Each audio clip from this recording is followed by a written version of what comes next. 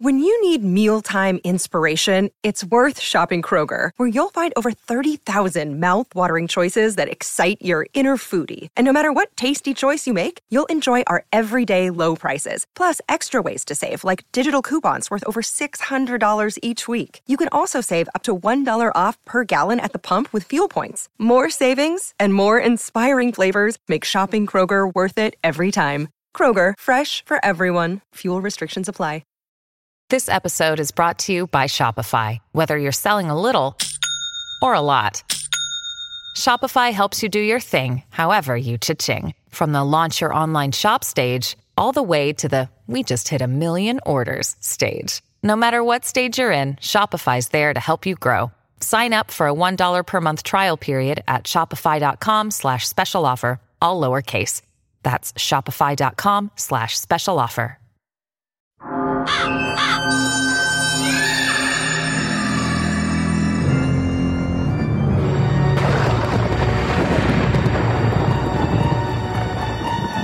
Welcome to Fright School. Are you ready? Class is in session.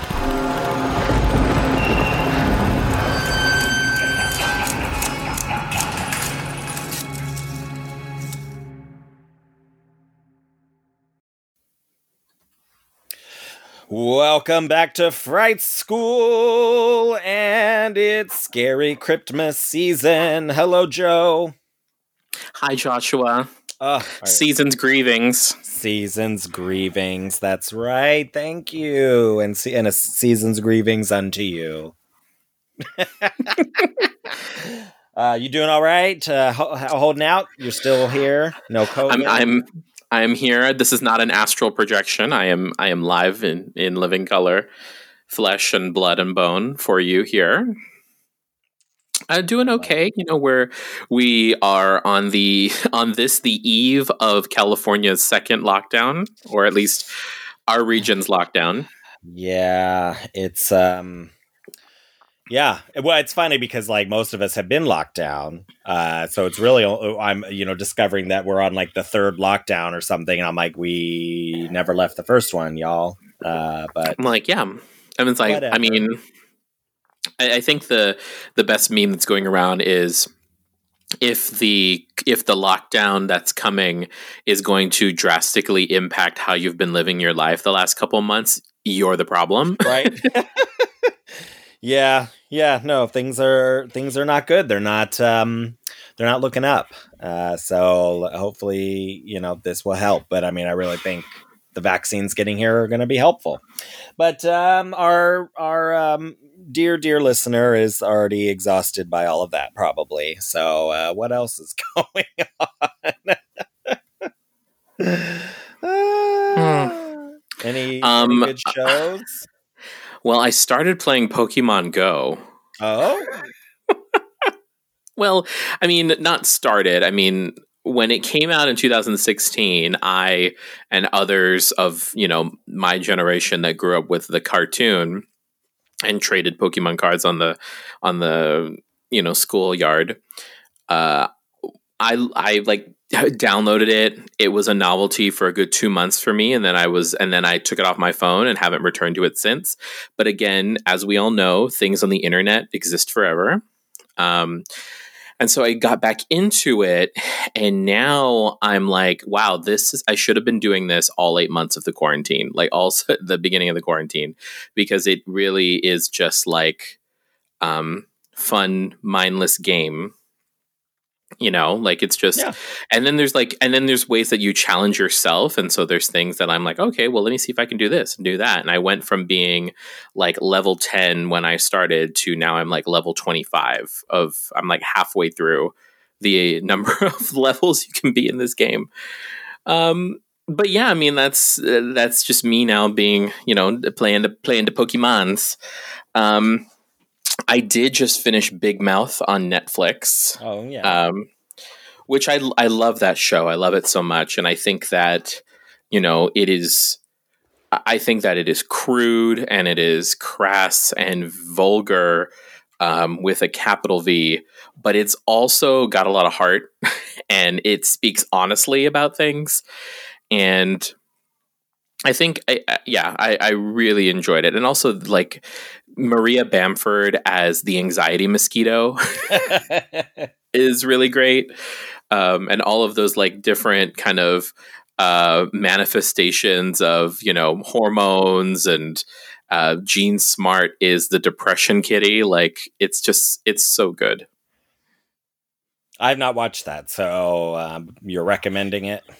I recommend it. I recommend it to you. It's a really fun watch. It's very vulgar. It's about kids going through puberty in middle school and kind of the pitfalls of all of that. But these kids are speaking with adult voices about things, and the writing staff is like really queer. But it's also like, I'm familiar with a lot of the people who write on the show, and it's Nick Kroll, John Mulaney star in it, and it's very funny and super smart.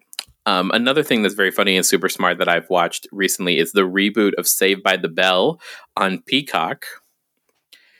And I remember watching Saved by the Bell every morning on Saturdays with my sisters, and so this was kind of a little bit of a throwback to that, but I love it because it reminds me a lot of the Brady Bunch movies from the 90s, that they're just super self-aware and they're kind of spoofing it.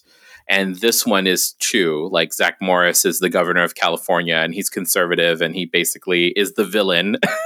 Zach Morris as the villain of the show is really cool. And just kind of how they all... What was that? Isn't that on brand though? Like, wasn't he always the villain of that show? I mean, he was the hero. They set him up as the hero. I mean, the white blonde hero of the he always the show. Seemed to be like a terrible person on that show. Well, that's something that's being addressed in this, and then just like Josie Tota returning to public consciousness as a trans actress playing a trans character is really great, and they're not like beating you over the head. It's not this very special episode that it would have been probably in the 90s, but it's just so good. And she has like some of the best, I think you would love her. Like, she has some of the best like jabs and japes in the show. So those are two things that I've been watching. Yeah, I never watched Saved by the Bell, like, really growing up. I remember it being on when I was getting ready for school, but I never paid much attention to it. So, I don't plan to watch the reboot, but what have I finished The Queen's Gambit. I really enjoyed that for the most part. It had kind of a disappointing thing in the finale, but overall I enjoyed that. Watching lots of Christmas horror. Had a really nice night last night. Made some hot chocolate. Watched Krampus for Krampusnacht. It's been kind of a chill week in that sense, prepping for the holidays and getting stuff delivered, lots of packages, lots of boxes for Christmas. Yes, for the Christmases. What are you hoping Krampus brings for you?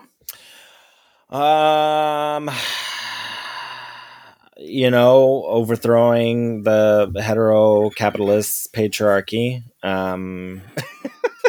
I thought you were going to say a vaccine. I hope he brings me a bag of heads of some of our worst people. I'm not naming names. They know who they are for reasons known only to them. She knows what she did. But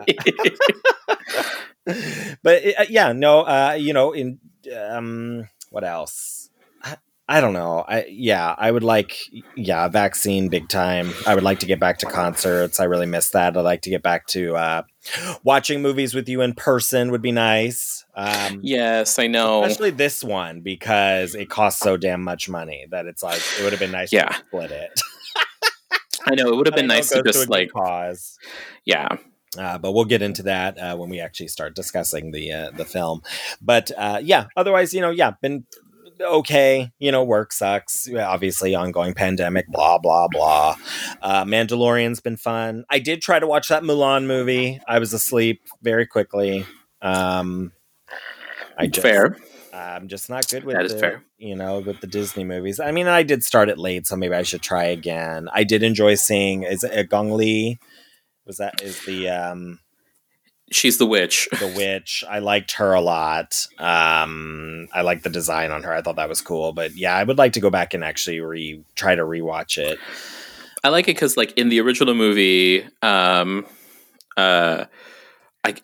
sorry. I know it's not a name, but I keep calling him Shen Yun, the villain, Brandon Lee's character. He in the animated film, he has like a falcon, and so I thought this was a really cool take on like the falcon that's basically his right hand is actually like a woman and one of the bigger characters in the film. Yeah. So I thought that was a really cool take on that. Plus the design and the talons on her are just so cool.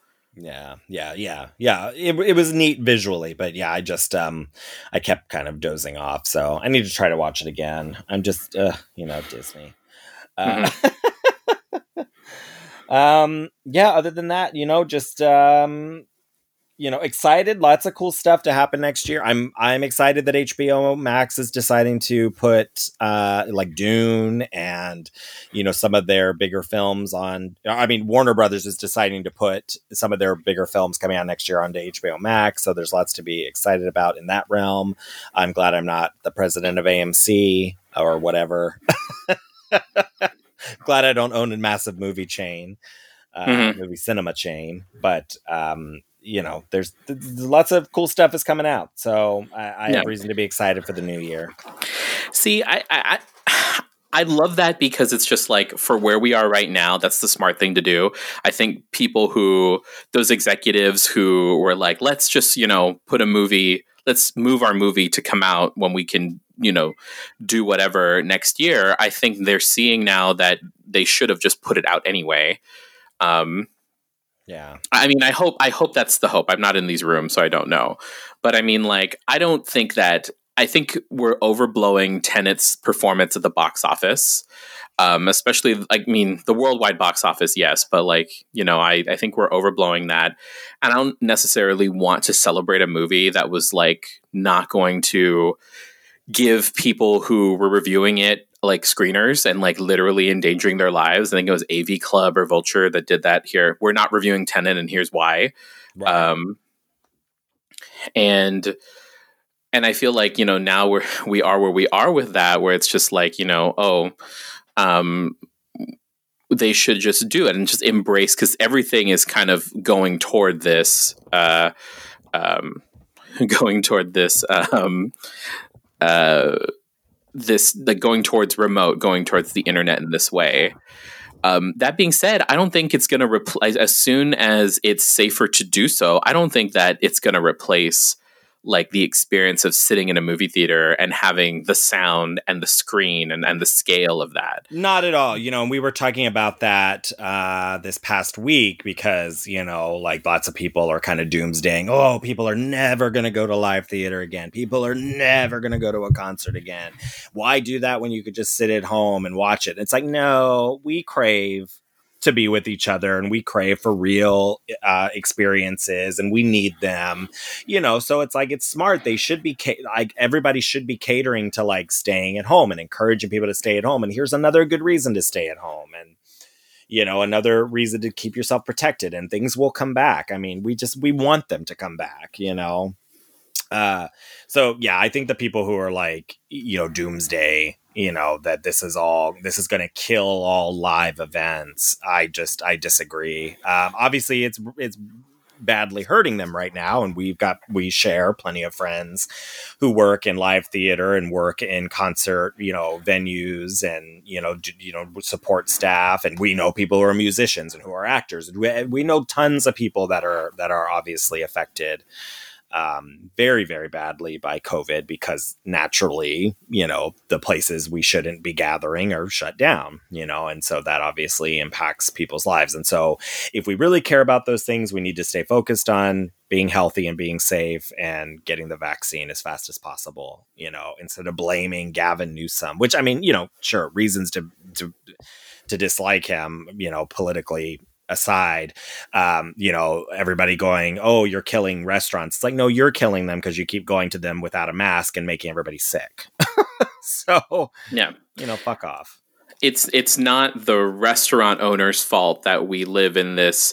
It's not the restaurant owner's fault, the business owner's fault that we, like, in absence of like a large federal response that would have, made it so that way they could, like, survive and pay their people, like they, in absence of that kind of safety net for these small businesses, which is like literal safety net, instead of like the larger companies and the bailouts. Like, we could have done that with these smaller businesses and made it so that way it would be, they could operate and still be okay operating like takeout only.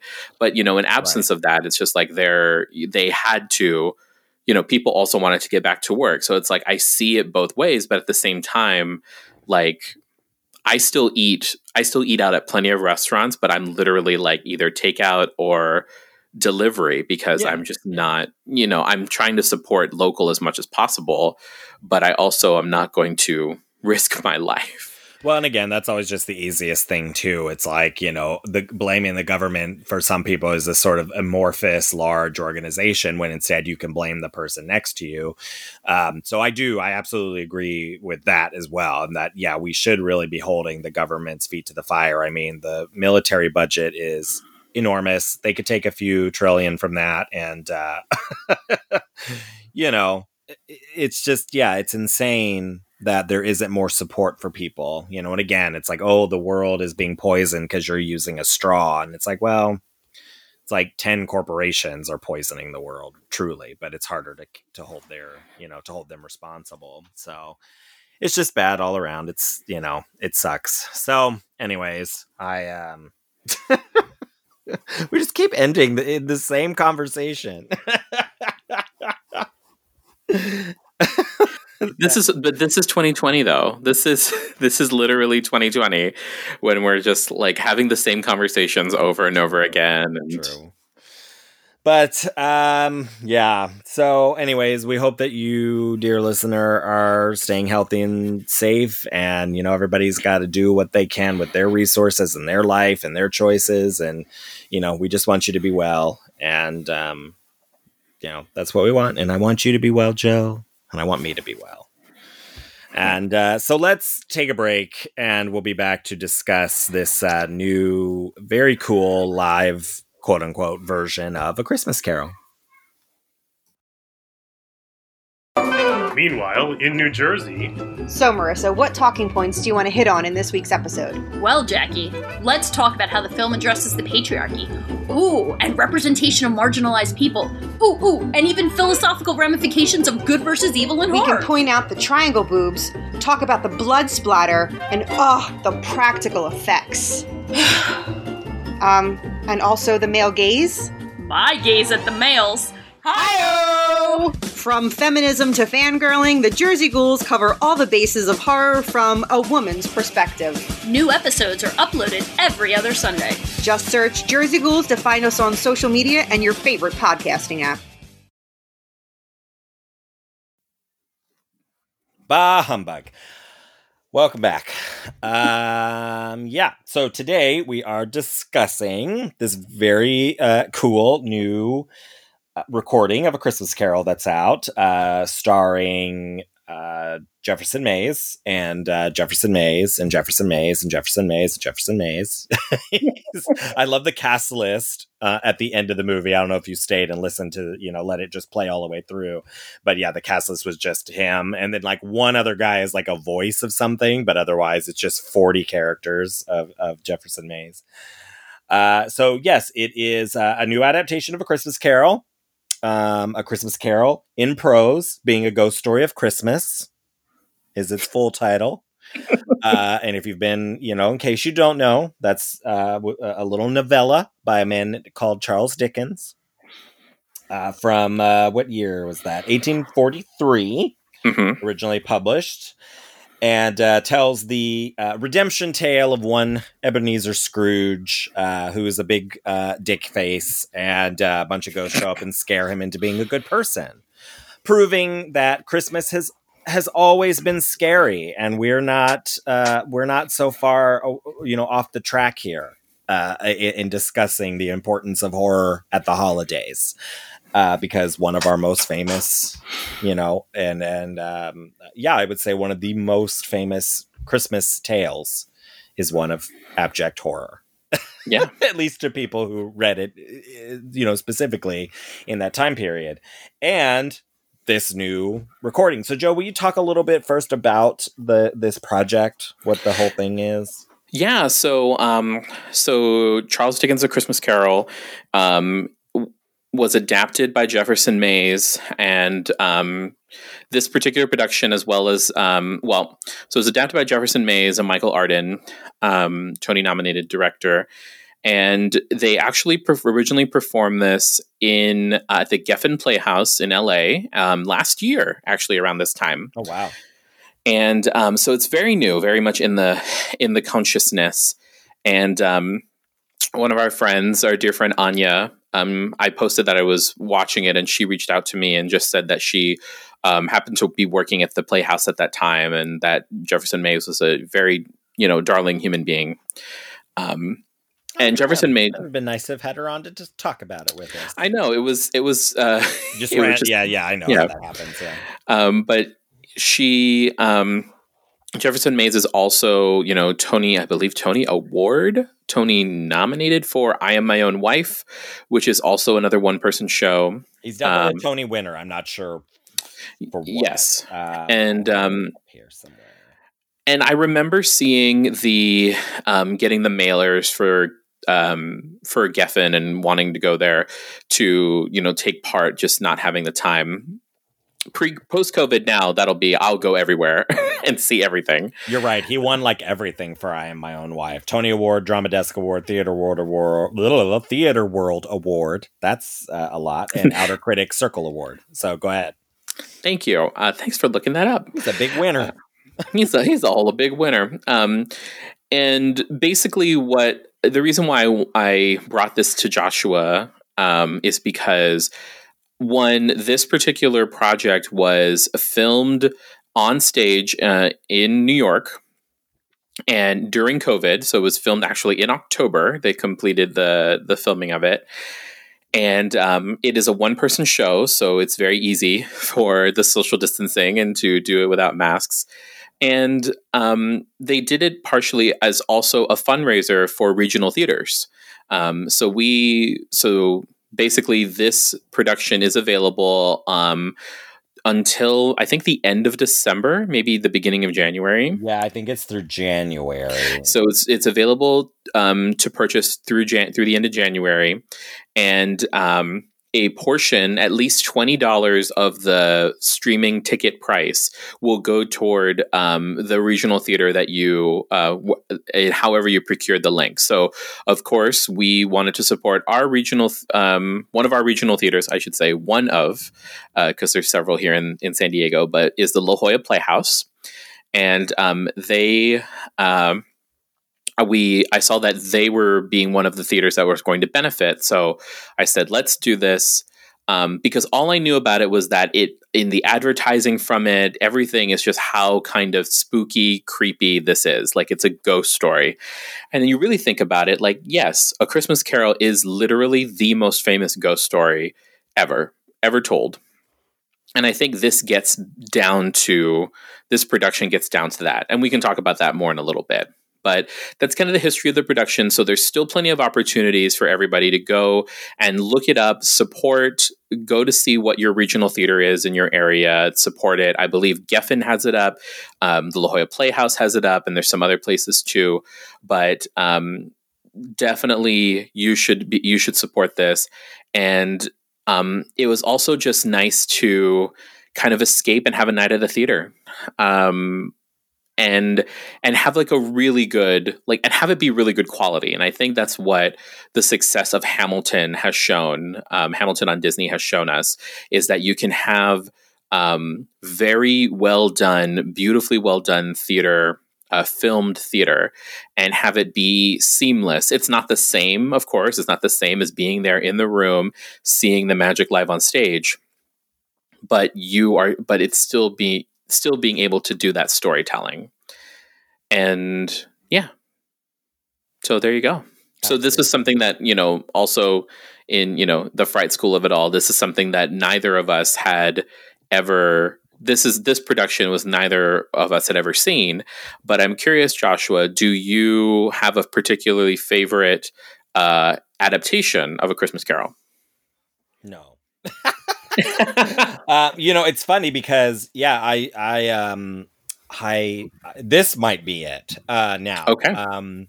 Because I've never really liked A Christmas Carol necessarily.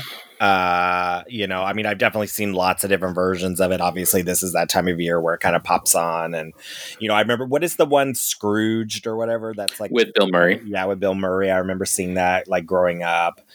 So it's kind of sad. It's like until we really started doing this and really started analyzing, horror in this way, I never really saw A Christmas Carol as like a horror, as much as I do now. Again, contemporary audiences, it might be a little different, but when you talk about gothic horror, when you talk about existential horror, which is kind of where this falls, it's perfect. I mean, it fits right in with, Krampus, and it fits in with, especially the way they did this, because it was very creepy. There were a lot of very creepy moments. Some of the voices, the effects they put on his voice so he could be different ghosts, was very creepy. I could see being like in the theater, watching it live. It would be something I would definitely want to do. And I hope to get that opportunity someday, that somebody puts this on again in this way. If it's him or somebody else, Jefferson Mays, or a different actor. I really thought this was very beautifully well done. But no, I don't have a favorite, because I didn't really ever like A Christmas Carol all that much. I definitely have more appreciation for it now. What about you? For many years, my favorite adaptation was the Patrick Stewart TNT adaptation, where he plays Ebenezer Scrooge, because it's very period. It's like a very high period drama, and a lot of the Patrick Stewart adaptation is like verbatim Dickens, which is this adaptation as well. Yeah. But of course, I've never seen Muppets Christmas Carol, which a lot of people go to. Of the modern interpretations of A Christmas Carol, I do love A Diva's Christmas Carol, starring Vanessa Williams as Ebony Scrooge. Wow.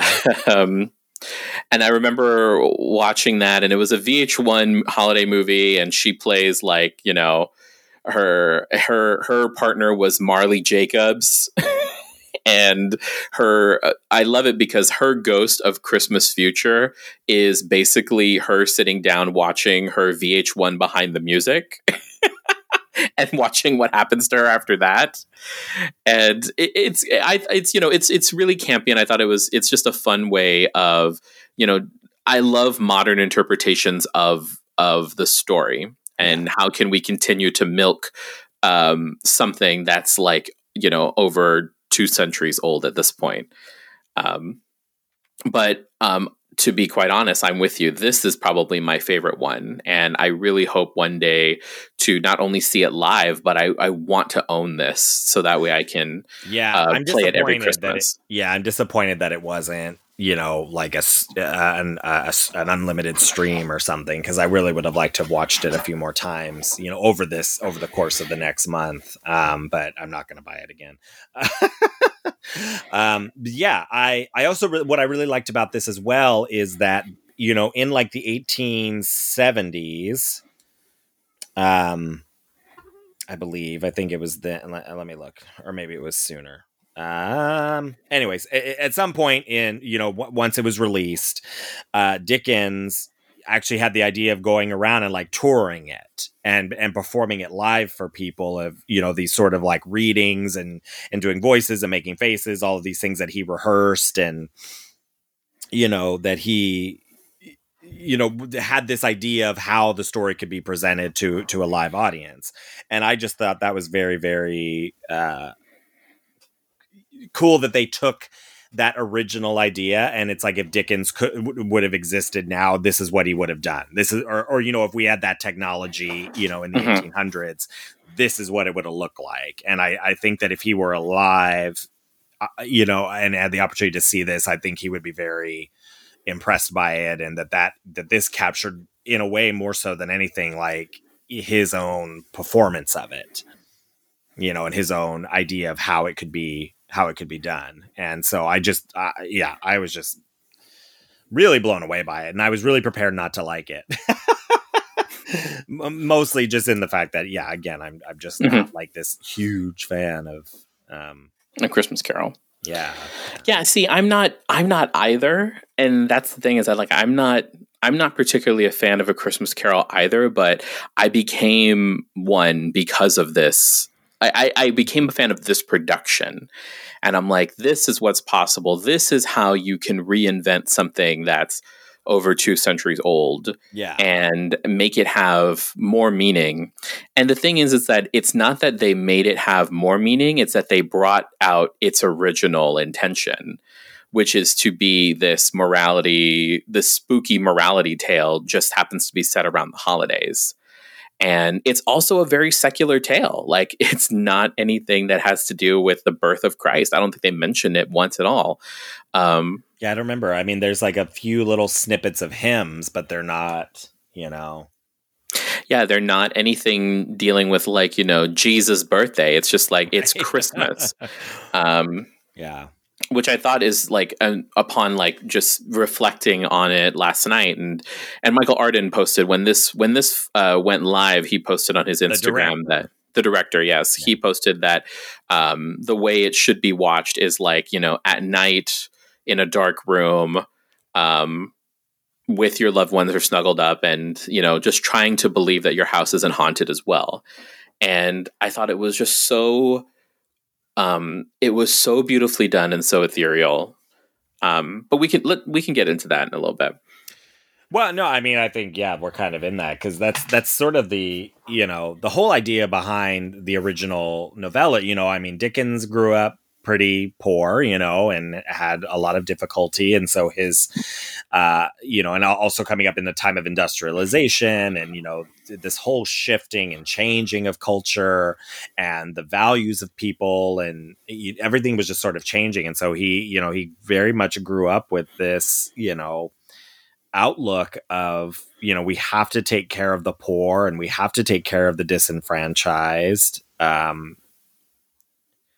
And that really kind of informed this sort of, you know, I think he really contributed to this sort of new sense of Christmas, and at a time when Britain, you know, when there was this whole new outlook, you know, on Christmas. And I think he really helped solidify a lot of what we think of, you know, in the holidays, and that's kind of bled into other things. So I just, I don't know. I wish I had more appreciation, I think, in general, for A Christmas Carol, because I think it's a linchpin in a lot of cultural change. You know, there's obviously a lot going on in it, the original novel, and then obviously, or the novella. And then, you know, once it gets adapted, you know, it's just interesting that it's like you know, we live in a culture that idolizes the rich, you know, and idolizes a certain sort of culture, lifestyle, and a certain attitude. But, you know, we always put like rich people as these evil villains in culture, you know, in movies, and obviously with this, you know, the whole point of the thing is like, you're a greedy, miserly, miserable old man, and if you gave more and interacted with your community more and supported it, it would really change your life, you know, and that these things don't matter. And so anyways, I think all that comes through really well in this production, and that it is a very timely tale, given that we live in a time where, like when this was originally written, of massive, massive wealth gaps, massive difference between those who have and those who don't. Mm-hmm. And I mean, in a future, we have a interview coming out, or we co-hosted and were guests on. We were guests on. Didn't co-host. We were guests on the Jersey Ghouls podcast, and we're going to be talking about some films there. And one thing that I'm kind of reminded is that, like, this is also along the same lines as the films that we discussed with them, is that if you're a shitty person, you're going to die alone, and like shitty things will happen to you. So Christmas is like your last chance to get it right and to not be a shitty person. And it just and then, in kind of having this conversation, I have this thought. I'm like, are we just, is the point of all Christmas movies and stories just like, don't be shitty or else you're going to die alone. Or else you're just going to die, period. It's like we're doing that. And yeah, I don't know. Like I also watch this with like noise canceling headphones on, and like Bluetooth, so that way I can have like that full surround. And I thought that the sound design was amazing. Yeah. You can tell Michael Arden is gay because it's all Sufjan Stevens. Like, yes, I was going to bring that up. The music, wow, was incredible. And again, that's super modern. Like Sufjan's albums, like of Christmas music, are so bizarre. There's some very interesting things happening that are very super modern. And so you're taking this tale again from the 1840s, and you're sorry, I'm being attacked by a cat now. And so you're taking these very modern Christmas songs that are kind of weird. And again, I think it kind of tied in with some of the vocal stuff they were doing with Jefferson playing the different ghosts, so kind of using these vocals that had a lot of overdubbing and, electronic processing, I think kind of really fit in. But it, along with the projections, which were really beautiful. So again, just they really did a good job modernizing and making this a relevant tale, even though it's still a period piece and it's still firmly set in the time it was released. But yeah, the music was incredible. Yeah, exquisite. I think it's right after he's visited by the ghost of Christmas Future, when he's like on the turntable and he's going through the different things, and you just see him walking, and that's that like really eerie music is playing in the background, but it's so beautiful too. Yeah. And I think usually the Ghost of Christmas Present is my favorite ghost, because that's the one I most identify with. But in this one, I thought Ghost of Christmas Past was perfectly done.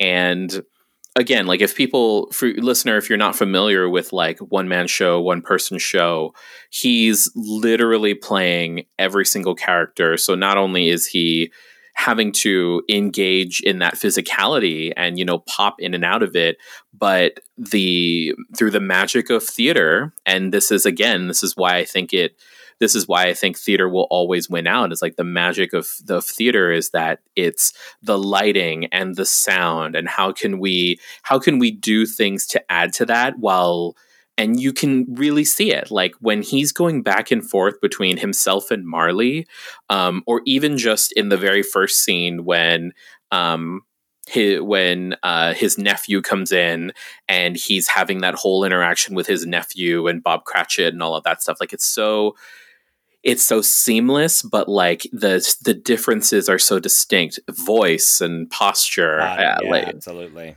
It's beautiful to watch that kind of craftsmanship.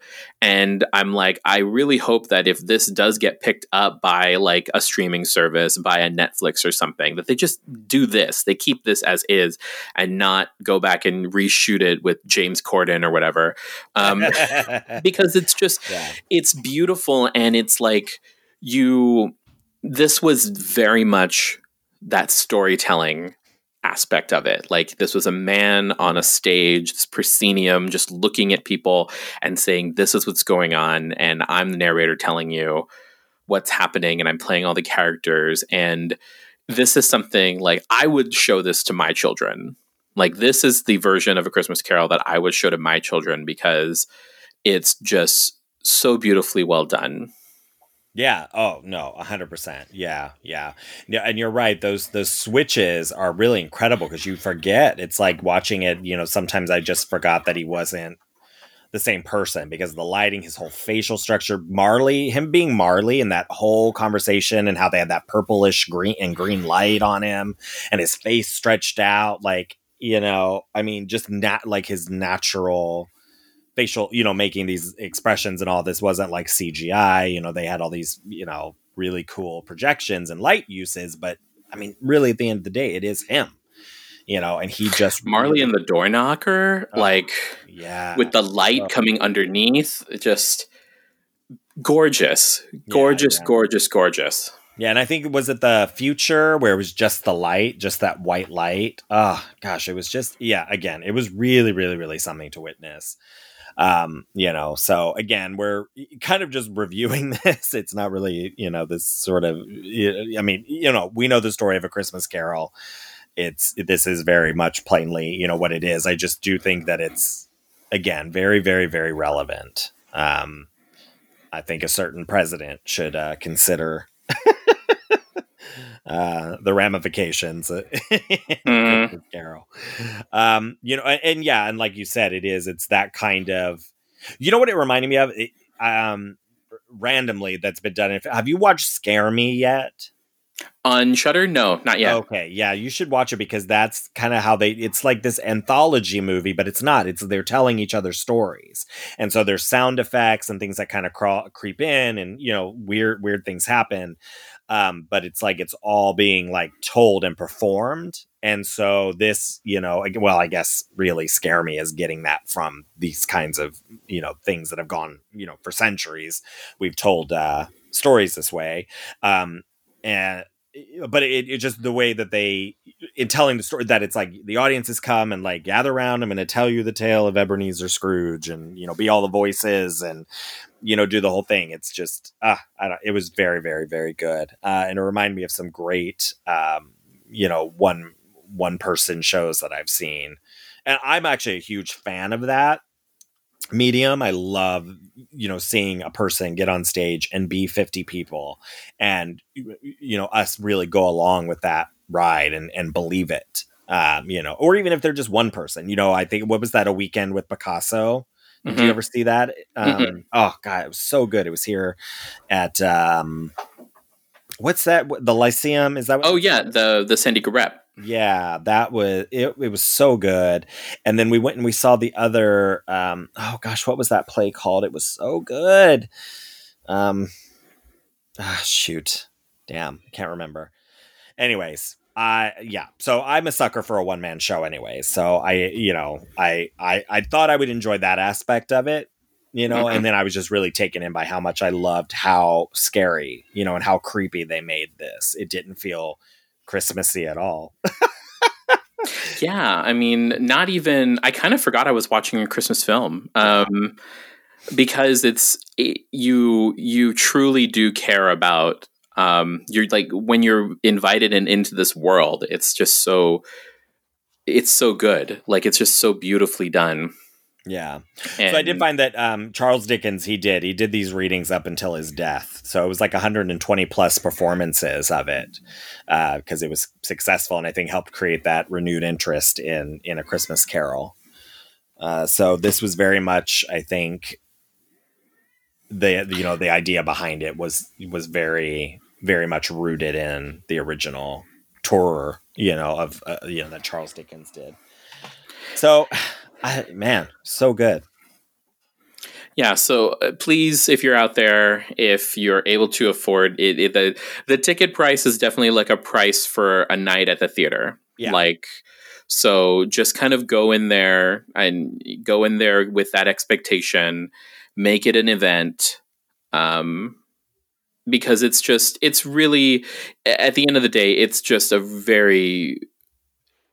it was a very good, it instantly cheered me up. And it reminded me of being in those rooms and what it would have been like to be in that space and seen it. and seen it live, and it made me hopeful. Hopeful, yes, for live theater to return eventually, but at the same time, like, I think one thing that has to always be said is that, you know, people on this coast, on the West Coast, we don't, we're always like so far removed from Broadway. Like, there's the trope of like the theater kids on the West Coast listening to the Cast album. Like, that's me. That's always been me. And then just dreaming of the day that I'll be able to get to New York theater.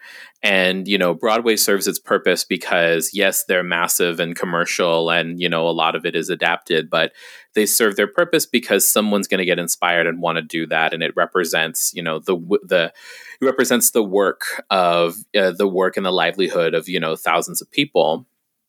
But what regional theaters do is that they make it so that way you have these, like, you know, transformative theaters happening right in your own backyard in, you know, not more than maybe 30, 40 minutes away, depending on where you are. So if there's a way to support regional theaters, like, then this is it. So give yourself that gift, if anything, because it definitely helped turn my spirits around a little bit. Yeah. I agree. Yeah. And again, just to, you know, regardless of how you feel about A Christmas Carol or Christmas horror or Christmas movies, Christmas, it is a amazing performance. You know, I mean, it's just technically well achieved and well acted and just mind blowing. It was very, very, very good. And again, yeah, the music was great and the direction, everything. It was just, gosh, I keep thinking about how delightful it was, and I look forward to being able to see it again. Hopefully, like you said, they'll release it on something once the fundraising or whatnot is over. So I think this was a good choice for starting, you know, kicking off our group of films that we're going to do for the holidays this year. This was a good starting point, Joe. So good on ya for finding this. It was my gift to you, Joshua. I appreciate it. And we should look at some other some other incarnations of A Christmas Carol to consider throughout our holiday season. So check it out. Know that you're supporting people in your community, and have a nice family night, and remind your kids not to be pieces of shit so that they don't so they're not visited by horrible ghosts and Krampus and whatever else might find them lurking under their beds. Joe, Scary Cryptmas, it's here. We're doing it. Here. You know, bless us, everyone. Yes. Praise Satan. I love you. And you, dear listener, thank you for listening. Again, check it out. A Christmas Carol. It's, what is it? AChristmasCarolLive.com. We'll have all the information below. So, and if you don't have a regional theater, go to the La Jolla Playhouse website and support ours. There we go. Yeah, I think if you just put your zip code in and it'll tie you to the theater that's being supported. Otherwise, it said that it's all going into like a pot. So it'll be split evenly amongst everybody if you don't have a regional theater. So, all right, with that, good night and sweet dreams. No, I'm kidding. Unpleasant dreams, bad dreams, scary dreams, nightmares for you.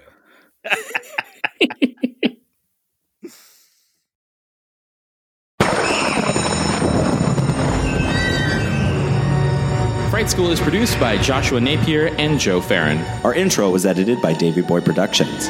Our logo was designed by Jamie Channel Guzman. Episodes are edited and engineered by Joe Farron. Fright School is produced in terrifyingly beautiful San Diego, California.